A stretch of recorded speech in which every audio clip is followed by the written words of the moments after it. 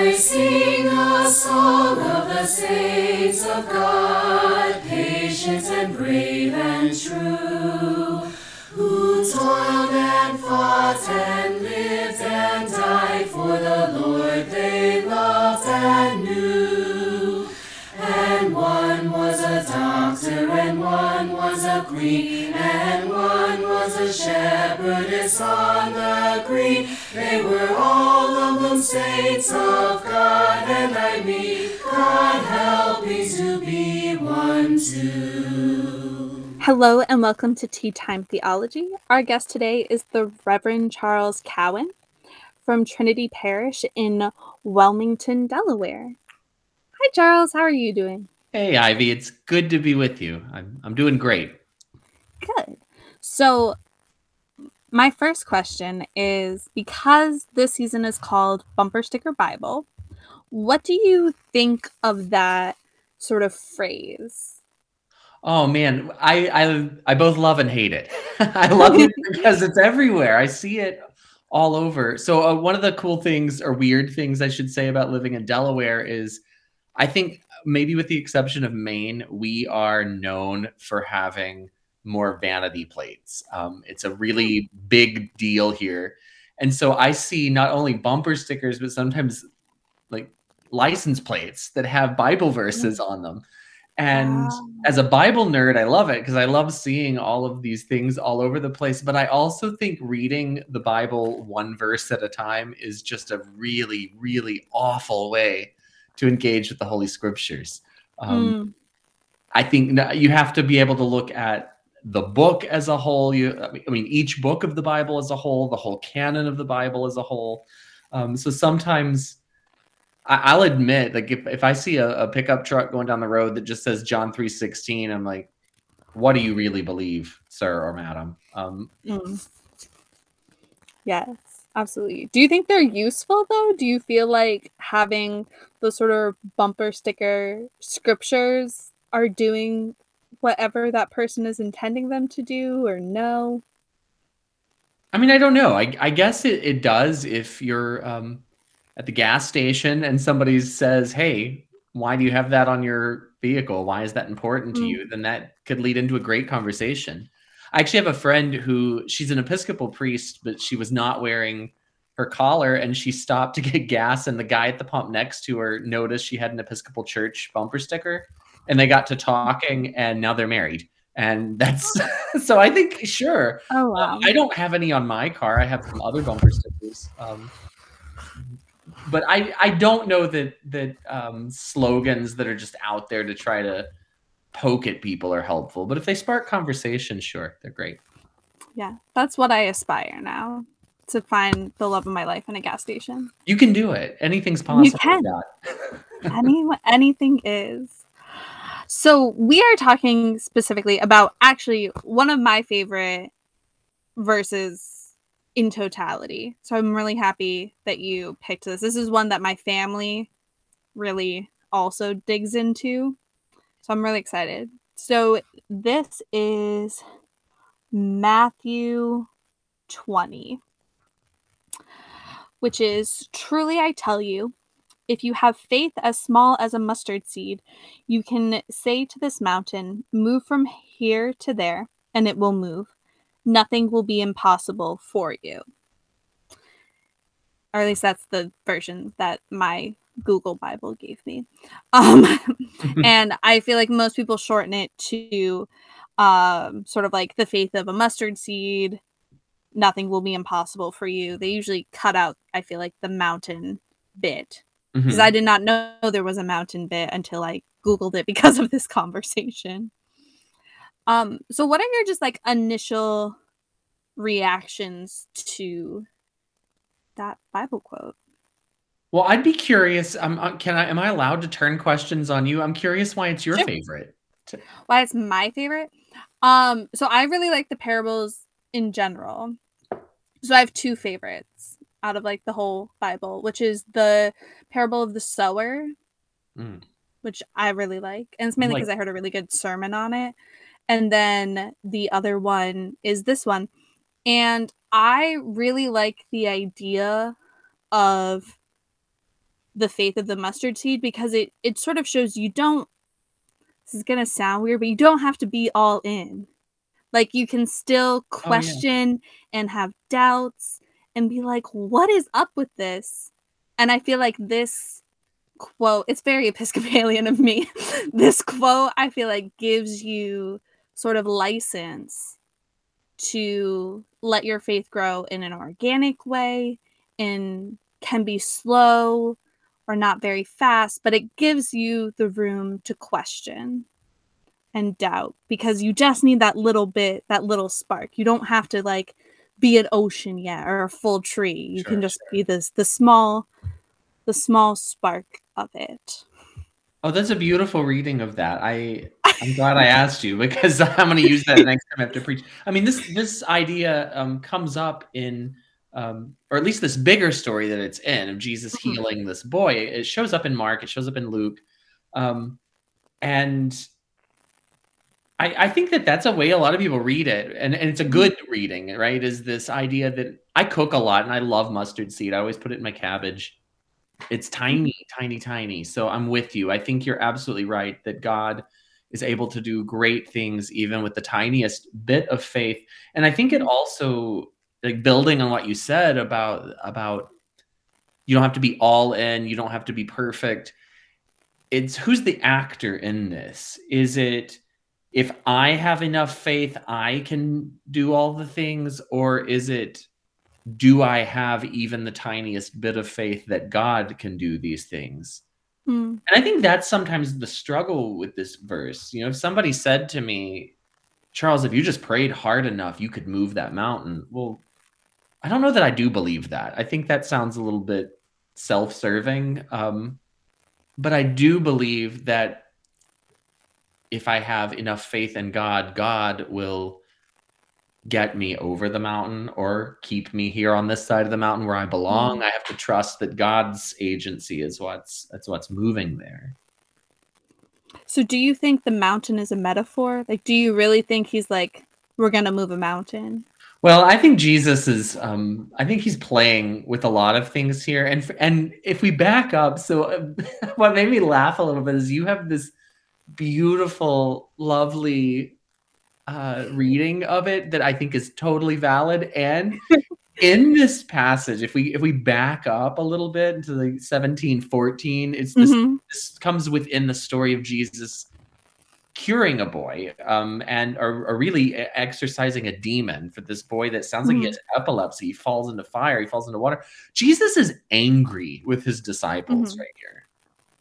So Jesus has just been up the mountain of transfiguration with Peter, James, and John. He's up the mountain. I think mountains are on his mind. Is to back to your question, why is this allegory? Is it metaphor? Well, yes, and he's literally just come down from a mountain, and the other disciples, you know, Peter, James, and John were with him, but the other disciples just still don't get it, and he's furious.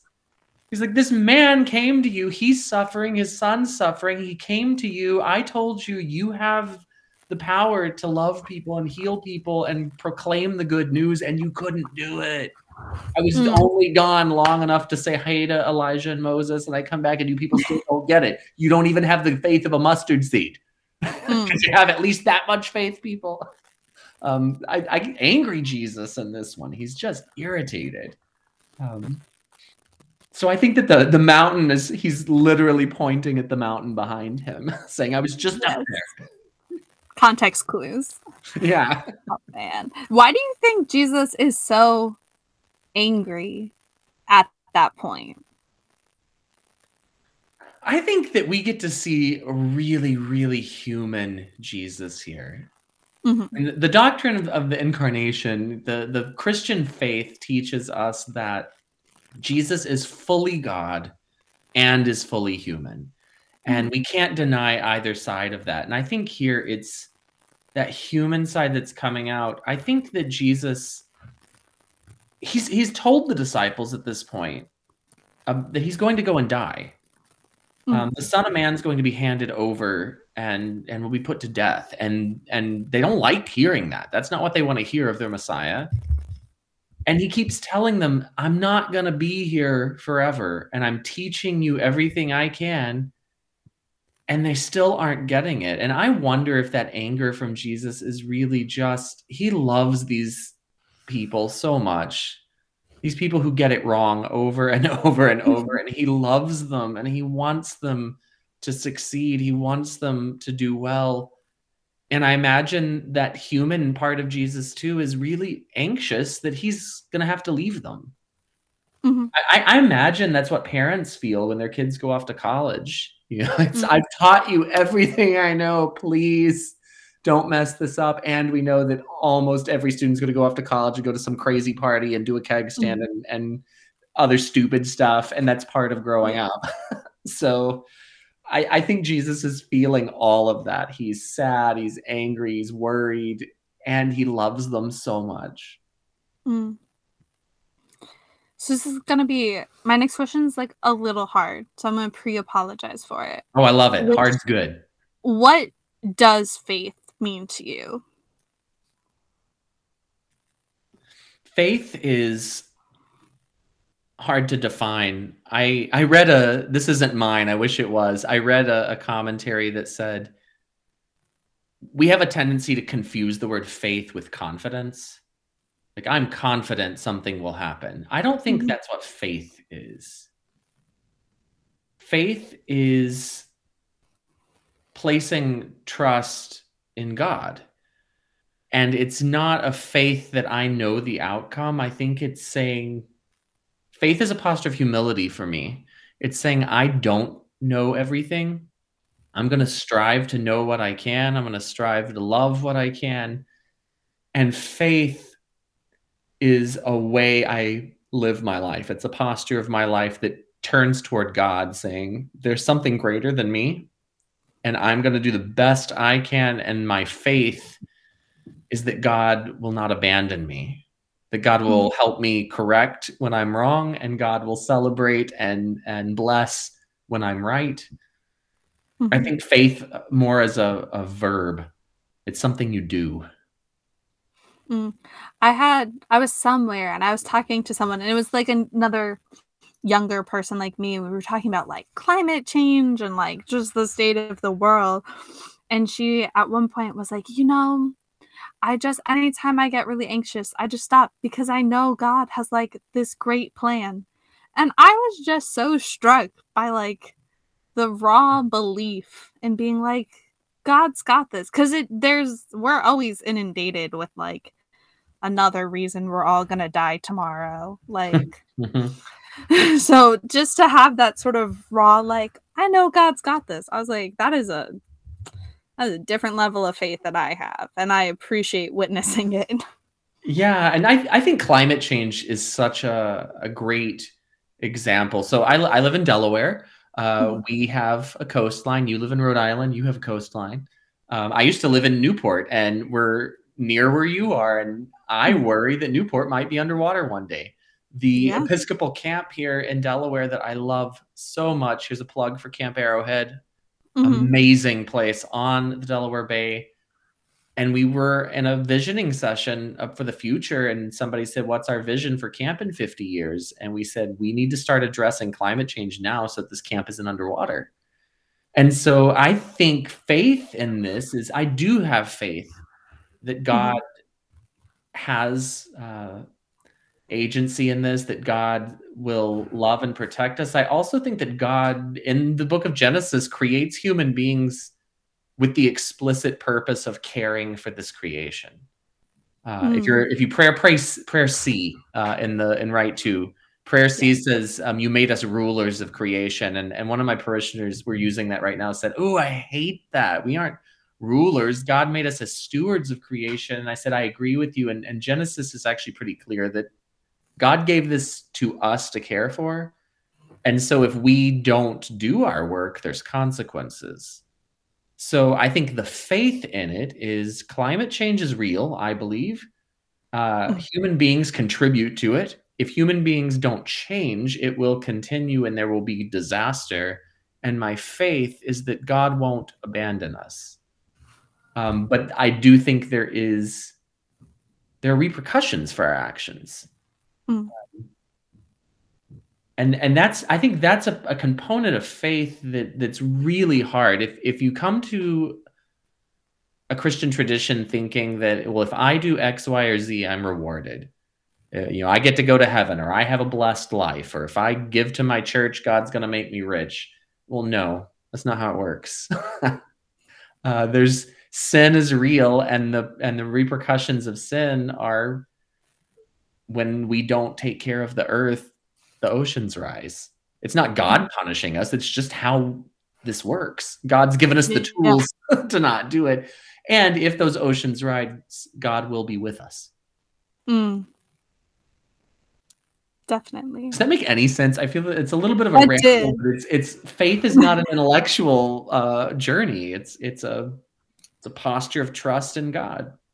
Yeah, and I think that's what is so hard about it, is this idea that if I do X, Y will happen. Like, it's not that structured in a sense. Yeah. It's very much like you just are sort of believing that someone will be there to catch you in whatever way that means. And I think what's also hard is that faith also includes when it doesn't turn out the way you want it. I think it was my grandmother used to say, like, you don't have a good relationship with God if you can't be mad at him. Yeah. And I really like that. I'll echo that. Yeah. Sort of that idea that, like, you can have faith and still be let down. Absolutely. And that those don't have to be mutually exclusive ideas. Yeah, one of my favorite scenes in all of the Bible is in the book of Job, where Job, I mean, everything awful in the world that you can imagine, and then some happens to him, and his friends come, and they're really terrible friends. They give him awful advice. And finally, Job breaks. He's like, God, why? And God's response is, where were you when I laid the pillars of the earth? So Job gets mad at God, I think, and I don't think God chastises him for it, but God asks the question and says, you don't know. I am so much bigger than you, and all of this is so much bigger than you. It's frustrating that you don't understand, and you're not going to understand, at least not in this life. That's a really unsatisfying answer, but I think it's the one that God gives us. It's true. No. Oh, Job. Poor dude. Poor dude. He had it rough. He really did. So I want to pull up a quote that comes a little earlier, 17, which is this is just the translation I have, which is, you unbelieving and perverse generation. Jesus replied, how long shall I stay with you? How long shall I put up with you? Bring the boy here to me. Jesus rebuked the demon, and it came out of the boy, and he was healed at that moment. And that just seemed really aggressive for New Testament. I feel like Old Testament is, like, usually aggressive, but that just felt very aggressive towards the disciples. You're onto my favorite heresy to dispel. It's Marcionism. The Marcion was this theologian in the early days of Christianity. It sounds like Martian, like Marvin the Martian. It's Marcion. This is the most pernicious heresy out there. And basically it says that there are two gods in the Bible. There's a mean Old Testament God, and there's a loving New Testament God. And I'm picking on you, Ivy, because everyone, self-included, falls into this trap. One of my favorite games I love to play is pull quotes from Scripture and say Old Testament, New Testament. Ooh, that's a good one. I will take their swords and beat them into plowshares. Peace. That's the Old Testament. You faithless and perverse generation, how much longer must I put up with you? That's Jesus. Yes. Jesus has some great one-liners, like the wheat shall be separated from the chaff, and the chaff shall be tossed into unquenchable flame. It is harsh. And I also think, I don't want to try to explain this away, because I would be hurt if Jesus said this to me. I really would. And I think we're seeing Jesus at his very, very human level, where he's he has shown the disciples what he can do. He's cast out other demons. He's healed. He's told them, I'm sending you out and I'm giving you the power to do this. Mhm. And he goes up that mountain with Peter, James, and John, just like Moses went up the mountain. Mhm. And Matthew's all about painting Jesus as the new Moses. And he comes back and they still don't get it. And he's, you unbelieving, perverse generation, when you gonna get it? Did I stutter? And it's not loving Jesus, but I think it's also, I love my mom so much. We are super close. And I cannot tell you how many times in my life my mother has turned to me and my brother and be like, what is wrong with you kids? What are you doing? Are you Yeah. stupid? My mother will say that to us sometimes. Told you, and I've told you, and you don't get it. And I think that's what Jesus is doing here. And I think it's that anger I talked about before is certainly because of, I think, Jesus' own anxiety about, he knows he's leaving, his own frustration with these disciples who don't get it. I think he's also looking at this father who has the son who is suffering. Mhm. And I think Jesus has such compassion for this father and son. And he's looking at his disciples and said, I've given you the tools to comfort these people, and you have aggravated their pain. Mhm. And I might be reading between the lines here, but the man comes to Jesus. He says, Lord, have mercy on my son. He suffers terribly. I brought him to your disciples, but they could not cure him. And so that's a fact. They could not cure him. And I also know that when I go to hospitals and visit people, or I have a friend right Mhm. now who's homesick or recovering from a surgery, I cannot take away his pain. I don't know how to do that. I have a lot of faith, Mhm. but I have not mastered the art of miraculously curing people. Mhm. What I can offer him is, I went and visited him and I held his hand. Or I call him and I say, how you feeling? And he says, I feel like crap. And I don't say, oh, look on the bright side. I say, oh, that's terrible. I'm going to be Yeah. with you in this crappiness. And I think that the disciples, if I read between the lines, they didn't even do that. They didn't offer this man any comfort. They just tried to cure him and failed. And so I think Jesus is angry for this father. He's like, Mhm. guys and gals, because I happen to believe there were women there with them. What are you doing? Here's a man and his son, and they're suffering. You got to trust that God will care for them, and you have to show them that love. Mhm. I think this quote is also hitting me harder than like normal ones, because there's a lot of times in the Bible where Jesus is like kind of fed up and a little mean, like a fun mean, but like still mean. It's like me, fun And mean. Yeah. yeah, no, I'm very much fun mean, so I understand that. But I feel like the reason this one, when I was reading it, hit me is because I like feel like that's what he would say today if he came, like if Jesus suddenly like showed up in a pulpit and was like, Yes. here, I'm like, oh, like I feel like this is what he would be saying to us, right? So somebody sent me a TikTok the other day, knowing that I am a great fan of the Pauline epistles, and it's this guy. It says, "Point of view: if the Apostle Paul was writing a letter to the churches in the United States of America," and it's this guy's writing, and he goes, "Dear Church in America, y'all in a lot of trouble," and it's. I think you are so right. I mean, I do a lot of work. Wilmington has an extraordinarily high gun violence rate, and I can hear the Mhm. guns from my office in the church. I have buried members of our parish who have died in gang Mhm. violence, and sat with many, many families. And I can't help but think, if Jesus were to walk into that, he would look around at all of the churches and all of the community and say, you faithless and perverse generation, what are you doing? Mhm. I mean, this is January 30th, and I haven't checked the statistics since yesterday, but as of yesterday, there were more than 50 mass shootings in the United States in 2023. That's more shootings than days. Mhm. And this doesn't happen in other developed countries. And so Jesus absolutely would look at us and say, "You faithless and perverse generation, if you had faith the size of a mustard seed, that God is greater than this, that love is greater than violence, this wouldn't happen. But you've lost the faith. You've seen your neighbor as your enemy rather than as that person deserving of support, of help."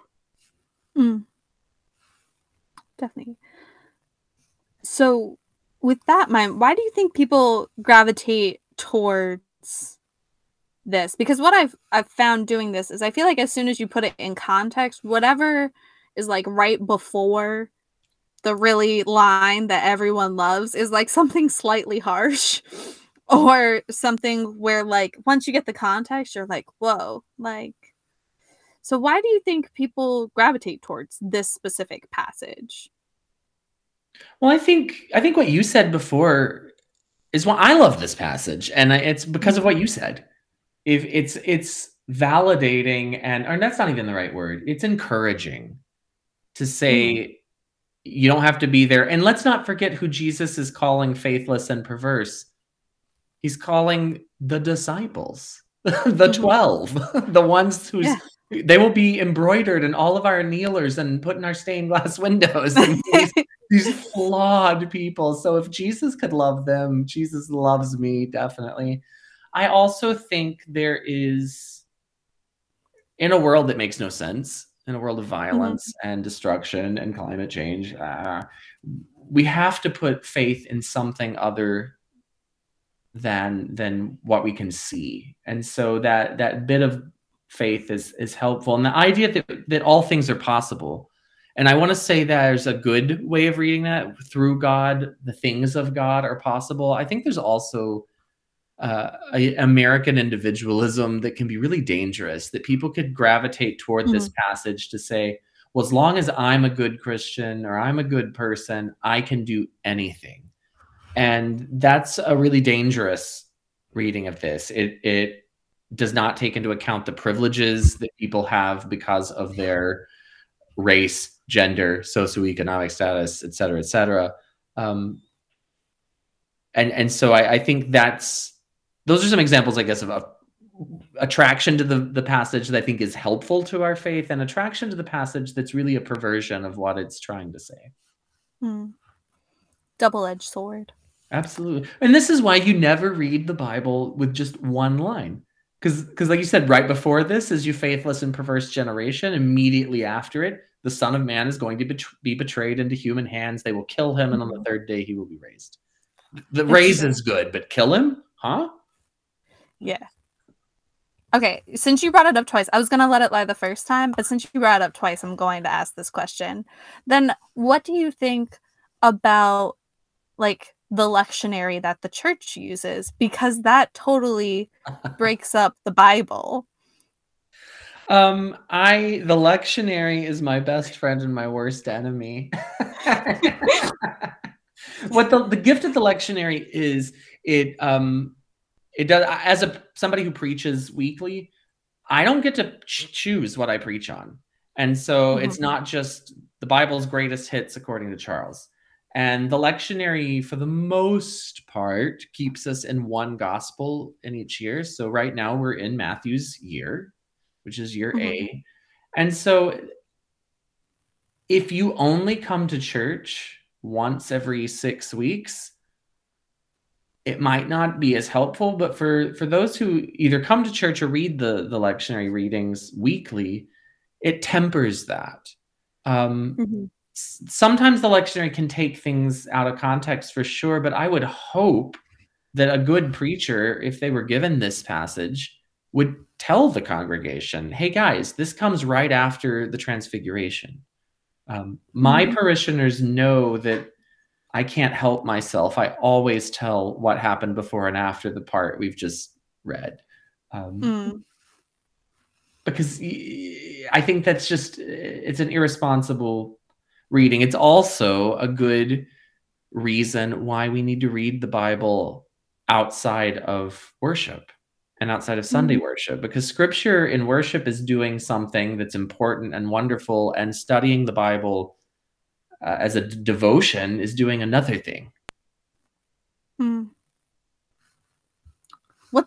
What's the difference? I think that the way we read it. So I don't remember the number because I'm bad at it. There's a psalm that is, by the waters of Babylon we sat down and wept, and the people are really, their land has been conquered. They are utterly decimated. They are miserable. And the psalm says, "Oh, that God would take your little ones in Babylon, take your babies and dash their heads against the rocks." I would never read that in Sunday worship, because I think Sunday worship, particularly in our Episcopal tradition, it's a sacramental encounter with word and bread and wine, which is the body and blood of Christ.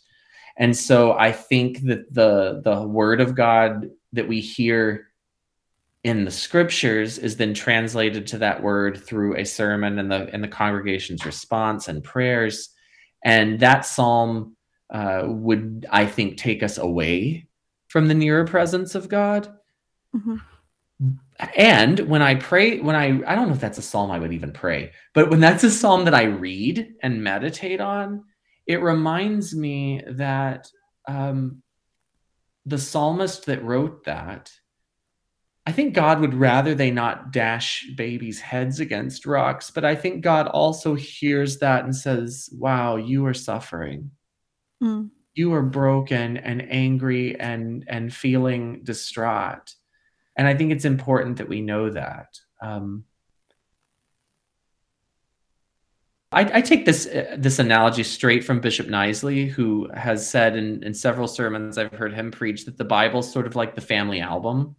These are the stories that we tell. These are the stories of God's people. And so it's like when you sit down at Thanksgiving, I remember the story about great Uncle Al and the time he caught the 20-pound bass. It says something about your family values. So this collection of stories teaches us who we are. Praying and meditating on them daily is a way of engaging in that story. And I think Sunday worship in particular, the scriptures are there to illumine the movement of the Holy Spirit in our lives, so that we can be changed through that sacramental encounter with Christ and then go out into the world to live and proclaim that good news. Did that help you? I used a lot of generalities because it's a nuance. No, I appreciate it. And that went a little off track, but I was just like, I had to ask what you thought about the lectionary. Then if you're going to say people hear me all the time say, like, the stupid lectionary's done this awful thing today. If whoever listens to this podcast who determines who's on the next lectionary committee, I want on that committee because I have opinions. Yes, that's always me. I'm like, I want to be on that committee because that's really the Episcopal Church committees. Yes. I was in a former parish. I was the chair of the nominating committee, and I would always get up in front of the church and say, "Hi, in the Episcopal Church, we have a committee that nominates people to committees. If you'd like to be on the committee to nominate people to committees, or be on a committee nominated by a committee, come talk to me." Oh man. So to get us a little more back on track, do you think no, it's good. Do you think there's any significance that this is from the book of Matthew? Because I did not think so. And then I started Googling about this, and I found this article about how Matthew was a tax collector and no one liked him.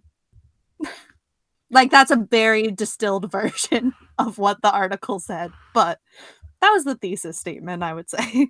Well, I think each of the gospels our canonical gospels have a different flavor, and that's it's good that we've got different versions. And so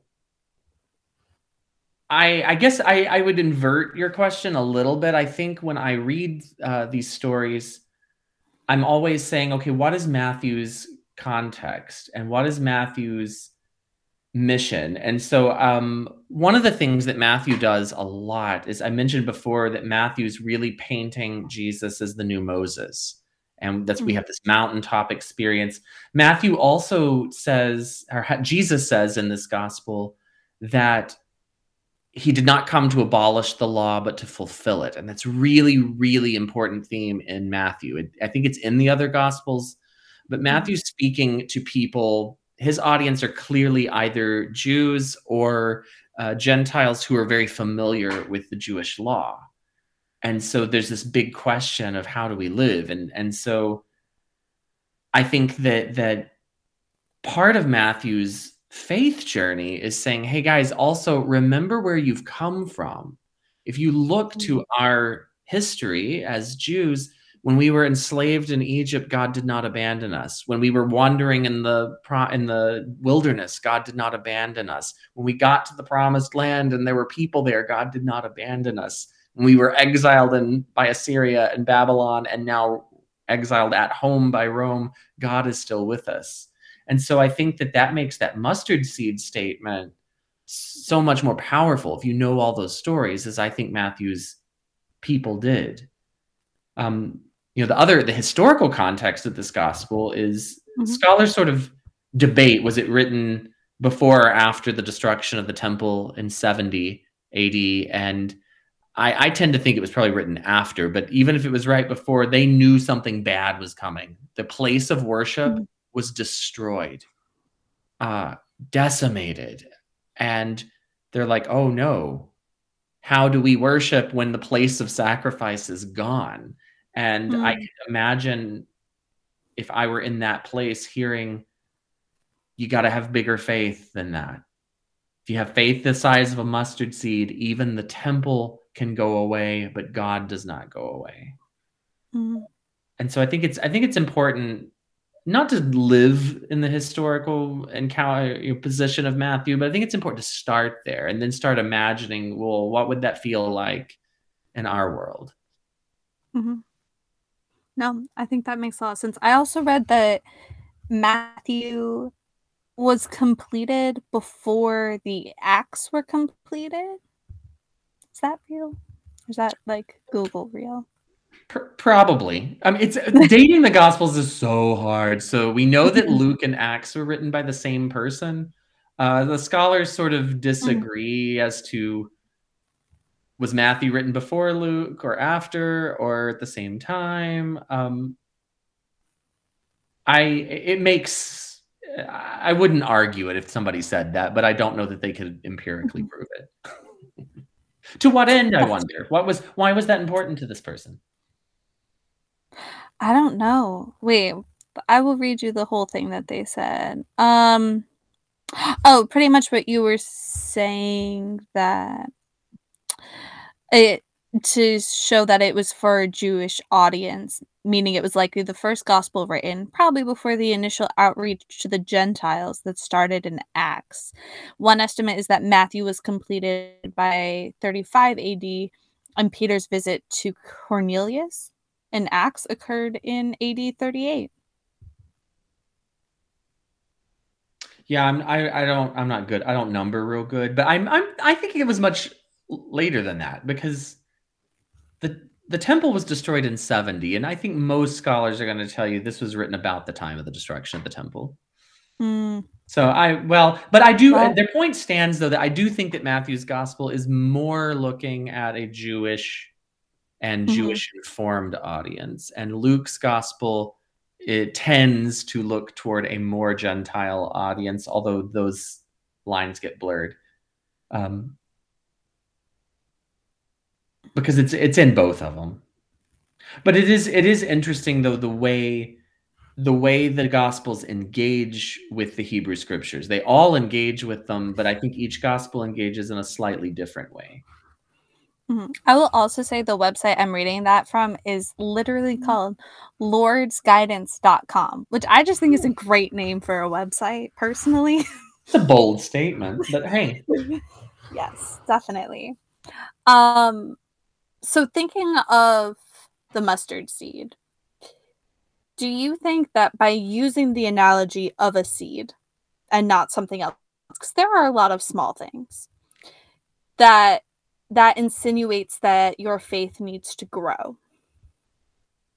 Oh, I definitely think seed is yeah, so, lending itself to growth. I mean, I can't remember now if it's Luke or Mark where it talks about the mustard seed is the smallest of all seeds, and yet it grows Mhm. into a bush, and the birds find its nests and its branches. Well, Mhm. mustard plants don't grow into trees like that, but they do grow. Mhm. And Yeah. Jesus loves a seed metaphor, and I think that makes I do. sense in an agrarian society. Um, Mhm. but it is amazing. I can remember, especially when I was little, I remember our kindergarten class. I don't remember what kind of seeds it was. We planted it, and to see from that tiny thing we put in the dirt a shoot come up out of the ground. I mean, that's powerful. And I think that the thing with seeds, from I'm not a biologist. I know biologists can explain exactly why it happens, but if I just stare at it, there's no reason a big plant should come out of a mustard seed. It's tiny, tiny. Mhm. And can't we say the same thing about us? The fact that Yeah. I'm a 6'1" and a little bit man, and I started as just like a little bit of DNA. It's some from my mom, some from my dad, and I've become this. That Mhm. growth. And our faith is that way too. Our faith is always growing and changing. The faith I have today is a very different faith than I had when I was a child. And I imagine in another 15 years or more, it'll be a different faith then as Mm. wisdom and revelation come. Definitely. Um, are there any other things you're thinking about this that I haven't yet brought up that you're like, oh man, I was hoping she'd bring this up? Well, you've done such a great job of really setting this in context and looking at it. You know, the one piece of this that I've always struggled with, and it happens in other places in the Gospels, is that if I have faith the size of a mustard seed, nothing will be impossible. Well, Mhm. what about the times when we have faith and what we want doesn't happen? And that could be as simple as when I was a little boy, I wanted to be able to fly. So it was like, I have all the faith that God will make me fly. And then I fell off the monkey bars. And I learned that that's not how it works. And look at somebody I love has cancer, and I pray for them and I pray for them, and they die. Is it my fault? I don't Mhm. believe it is. And it's easy to fall into that trap to say, well, either my faith isn't big enough or God didn't love me enough. And I Mhm. think that's the troubling thing of passages like this, is Mm. it could be read as bad things happen when I don't have enough faith. And I think that's a twisting of what Yeah. Jesus is actually saying, but it's an easy place to go. Mm. Definitely. So I have one last question for you, which is if you were to design your own bumper sticker, what do you think you would put on it? Oh man, that's a hard one. That's a hard one. I don't think I'd put words on it as much as I love the Bible. I really, really do. Mm. I think images. Um, and I don't know what that image would be. I'd have to pray on it and maybe talk to people. But something I have all over my house because I lived in Rhode Island for so long and I love it there. I have anchors everywhere. Yeah. And the anchor of hope means so much to me. And that's taken from Hebrews. Mhm. Um, we have this as an anchor for a soul, firm and secure. And so I think if I were to design a bumper sticker, it might be the word hope with an anchor, or maybe just an anchor. Um, Mm. and maybe Adele's lemonade next to it. It's very Rhode Just for Island of just you. for extra measure. I miss Rhode Island, could you tell? Yes. Absolutely. Well, thank you so much for chatting with us today. If we wanted to connect with you, how would one do that? You can find me on Instagram. It's Charles Lane, my middle name, Charles Lane 2002. Or you can find me on Facebook, facebook.com/Charles Cowen. There might be a dot in there, but just Google it. Both of those Mm. are public profiles, and they're very easy to find. Great. Thank you so much. Thank you. This has been fun. They lived not only in ages past, there are hundreds of thousands still. The world is bright with the joyous saints who love to do Jesus' will. You can meet them in school or in lanes or at sea, in church or in trains or in shops or at tea. For the saints of God are just folk like me, and I mean to be one too. Thank you for listening to Tea Time Theology, a ministry of St. John's Cathedral in Rhode Island. We would like to thank our producers, Ivy Swinsky and Taylor Wilkie. Special thanks to Moa Conde and David Hines for our music. Our sponsors, the Episcopal Diocese of Rhode Island and the Right Reverend Nicholas Knisley, as well as our guests today. Follow us at Tea Time Theology on all social medias.